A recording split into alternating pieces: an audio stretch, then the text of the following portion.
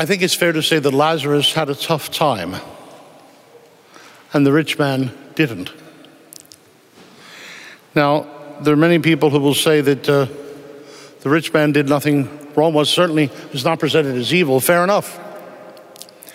Lazarus, not presented as a saint. Fair enough. But before we get into evaluating that, it's probably best just to listen to the parable our Lord presents before us, and let us take its place and drop down a reply in the places where you think it should touch base, where it should touch base in our lives. It's often hard to bring across to people the importance of considering sins of omission. If I could tell you almost a funny story, when it comes to couples that I deal with for marriage, sometimes you become aware that they don't have any friends. And so instead of I want to help them directly, they need friends to be happy, and they can be kind of grim. Maybe they scare people away, that's a separate issue. They have the right to friends, as long as they don't scare them. And so to get through, do you know what I have to do? You really can't make this up. Shows you how crafty some of the clergy are. Not me, I'm speaking of other people. I'll say, you have to have friends to mirror that for your children. Your children should see how to develop friendships, so you should have friends to mirror that so your children can learn. Well, that's true. But it's also true, it's good to have friends for your own sake. And not to have them, if you think of what's required for life, a happy life, a basic life, humanity being humane, if that's not at the heart of life, whatever is, then would that not be a sin of omission? And yet it's hardly ever mentioned from our pulpits throughout the land. It's hard to explain sins of omission. In confession, we as Catholics have been taught to confess sins of commission, and we usually have a selected few, but we miss the larger range, and we certainly miss the sins of omission, which are often greater in number, but more importantly, greater in quality, the way they affect our lives and the lives of others. And it seems to me not unfair to say that the Lord is trying to get you and me to hear him today in this marvelous parable that's just puzzling enough of a pebble in our shoe to get our attention and to make us think and to ponder and to be converted and to have a crack at life and to have a chance at life. In a sense, don't you think Christ holds up a mirror to nature? Shakespeare did that, but I must say, I think St. Luke and our blessed Lord do that better. St. Francis of Assisi, the Franciscans at Arch Street and throughout the land and world try to teach us to help the poor. People here do every Saturday with our food pantry. The loads of people, I know folks well off who brought in provisions on a Friday to help. I know people down there helping assemble the food, bring in the food that's provided in the neighborhood, and then pass it out. The food that you bring every week, how remarkable and how good you are, and how important that is. How important that is. How important that is. Popes through the centuries have tried to tell us about what the poor face and what workers face. In 1891, the famed Rerum Novarum, which Pius XI on the 40th anniversary wrote Quadragesimo Anno, and which Pope St. John Paul II, 100 years later, wrote Centesimus Annus.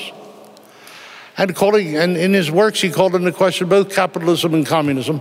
He was no fan of communism, nor am I, nor I hope are you. And he also didn't think necessarily people had to beggar themselves to help other people, because then everyone becomes a ward of the state. It's not really clear to me how that helps anyone at all. But it's also true there can be sins of omission which are striking. So that, for instance, if some poor woman unable to support a baby in straitened circumstances leaves it at our front door on a Christmas Eve and rings the bell and runs away, and it's a blizzard outside, when we open the door and see the baby, we can't say, well, that's not my baby, and just close the door. The whole point of today's gospel, propinquity, things that are nearby, they have to get us thinking. Now, you can be worried about everything everywhere to the point of madness. Surely you've seen the cup that's sold in malls that says, Drink your coffee, people in India are awake. Drink your coffee, people in India are sleeping. I'm sorry. Drink your coffee, people in India are asleep. And it's a parody of the one, finish your food, people in China are starving. Those points have their point. But it's also true it's up to us to ponder, to think, to decide, to make prudential forecasts about what to do, to notice, and to change our lives. And therefore, the sin of omission of Dives, the rich man, with the person right at his gate where he could have made a difference, not troubling or taking the trouble to make a difference. Propinquity, the person right there, the evidence is right there. One has a chance to ponder, one also has a chance to respond. It's a number of years ago, could it be a decade, that the bishops of Massachusetts in the 4 dioceses called all their priests together in the 4 separate dioceses, because on Beacon Hill under the Gold Dome, Mr. Bulfinch's dome, they were mooting the matter of raising the minimum wage. And the bishop asked us to conscientize, to help inform our fellow citizens in the following way, that even if the minimum wage were raised, it still would not be a living wage. It still would not be a living wage. One of the greatest, the president said, no company in this country should offer a wage that isn't a living wage. I leave you to consider all those things and sort them out. But it's certainly true that there are things which we have a chance to ponder. They're not easy things, they're difficult things. I remember once I wrote down, I was at Princeton. We all have our faults, we all have our secret sins. There we are, there, I'm opening the closet on the skeletons in mine. And I was at Princeton as a grad student, a postdoc in molecular biology doing cancer research. And one night, just for the heck of it, I wrote down what I thought I should be doing each day, every week, every month, every year, born of a liberal education, born of being a religious, born of being a priest, born of being a Christian, born of being a Catholic. I had columns upon columns upon columns upon columns in small print on an 8 by 11 page. And it did reveal me to myself that no one could do all of that. But the flip side is, for so many of those things, one should at least try to be aware and to do what one could. I am surrounded here by people who do all that they can. If you think of the parents here, it's an incredible thing in a world where heating costs are going up and 100 other things, for people to not only look after the parents, the two of themselves, but other people who suddenly appear in the building. They look after the children, they get them to school, they pay the fees, they take care of transport. How could anyone do that? But people do it. We have a food pantry downstairs. The food doesn't magically appear. You bring the food that's given out. There's a Catholic school system which helps not only educate students in the Catholic Christian faith, but also helps bring students in who perhaps are refugees from other countries. Once upon a time, I was on the board of Cambridge Catholic High School, and they pointed out that there were 30 or 40 different nationalities in the school. And I said, oh, you mean ethnic origins? They said, no, nationalities.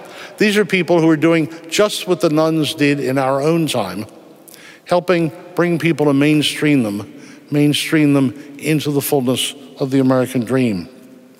May that dream be always alive and ever new. There was an MBA student once who got really worked up about the gap, the wall, whatever you want to call it, between Dives and Lazarus, the rich man and Lazarus. He kept saying, why can't there be that wall? Why can't we get rid of that wall? Sorry, why can't we get rid of the wall? And that was the only focus. I said, well, one reason I can think of is, if you got rid of the wall, there'd be no story. If you got rid of the wall, there'd be no story, and there'd be no pebble to put into our shoe to get us to think and to feel. Another thing was, of course, he wasn't really considered about it from Lazarus's side in the beforehand. But if I can offer you an example to think with, I'll often say to the MBAs, the loveliest book ever written, in my opinion, doesn't have to be yours, is the Gospel according to St. Luke. Think of the parables in there, the prodigal son and so on, our blessed Lord's stories. The loveliest book is St. Luke's Gospel if you can't afford it. buy a copy of A Christmas Carol by Charles Dickens. Now, in A Christmas Carol, we see that matter of utter Christian transformation of Scrooge. Scrooge is widely disliked. Scrooge has no friends. Scrooge doesn't work at it. But in art with great sensitivity, we have ghosts looking not forward to the present, but also to the past, much less the future. And in the past, it points out the harms done to Scrooge, the inattention, the sins of omission, where he was left alone and seemed unloved, and the impact that that had on his life. In a sense, it's, you may say, turning the telescope the wrong way. I'm not so sure. I think it helps us understand other people and ourselves when we take that wider view. But surely this much is true. As he becomes being converted, as he begins to be converted, as he's brought to look in on Bob Cratchit's house, he sees little Crutch there that Tiny Tim had. And he says, "Where's Tiny Tim? He's not at the table." And suddenly his heart is open and he's touched by the child. His heart is broken, but it's broken open. His heart is broken, but it's broken open. And he says, "Where is he?" And the one taking him, the ghost of that period, says, "Well, with the salary that Bob Cratchit had, there weren't enough funds for him to stay. And so he's been lost." And with that, he comes to see not just himself, but all of life and what he's here for in a different way. And by those examples, those moments of conversion, so do all of us. We have a magnificent chance today in hearing today's gospel. It could be flattened out. The abyss could be taken away. There's no more abyss, there's no more wall, there's no more. But we could leave it as it is so that the Lord would help us change our lives, because it would be a horrible thing to miss what we were here on earth for. People will come up to us later and say, "You know, you made a difference in my life. Your kindness, your generosity, your taking time to support me and to build me up when you had many other things to do, made all the difference in my life." And today's gospel tries to help us see that we often pass people by. We don't notice their trouble. But if we did, we would not only help them, but we would become who God truly meant us always to be.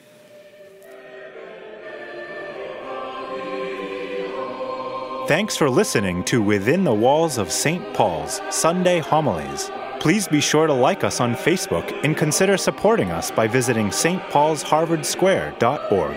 That's stpaulsharvardsquare.org. God bless and see you next time.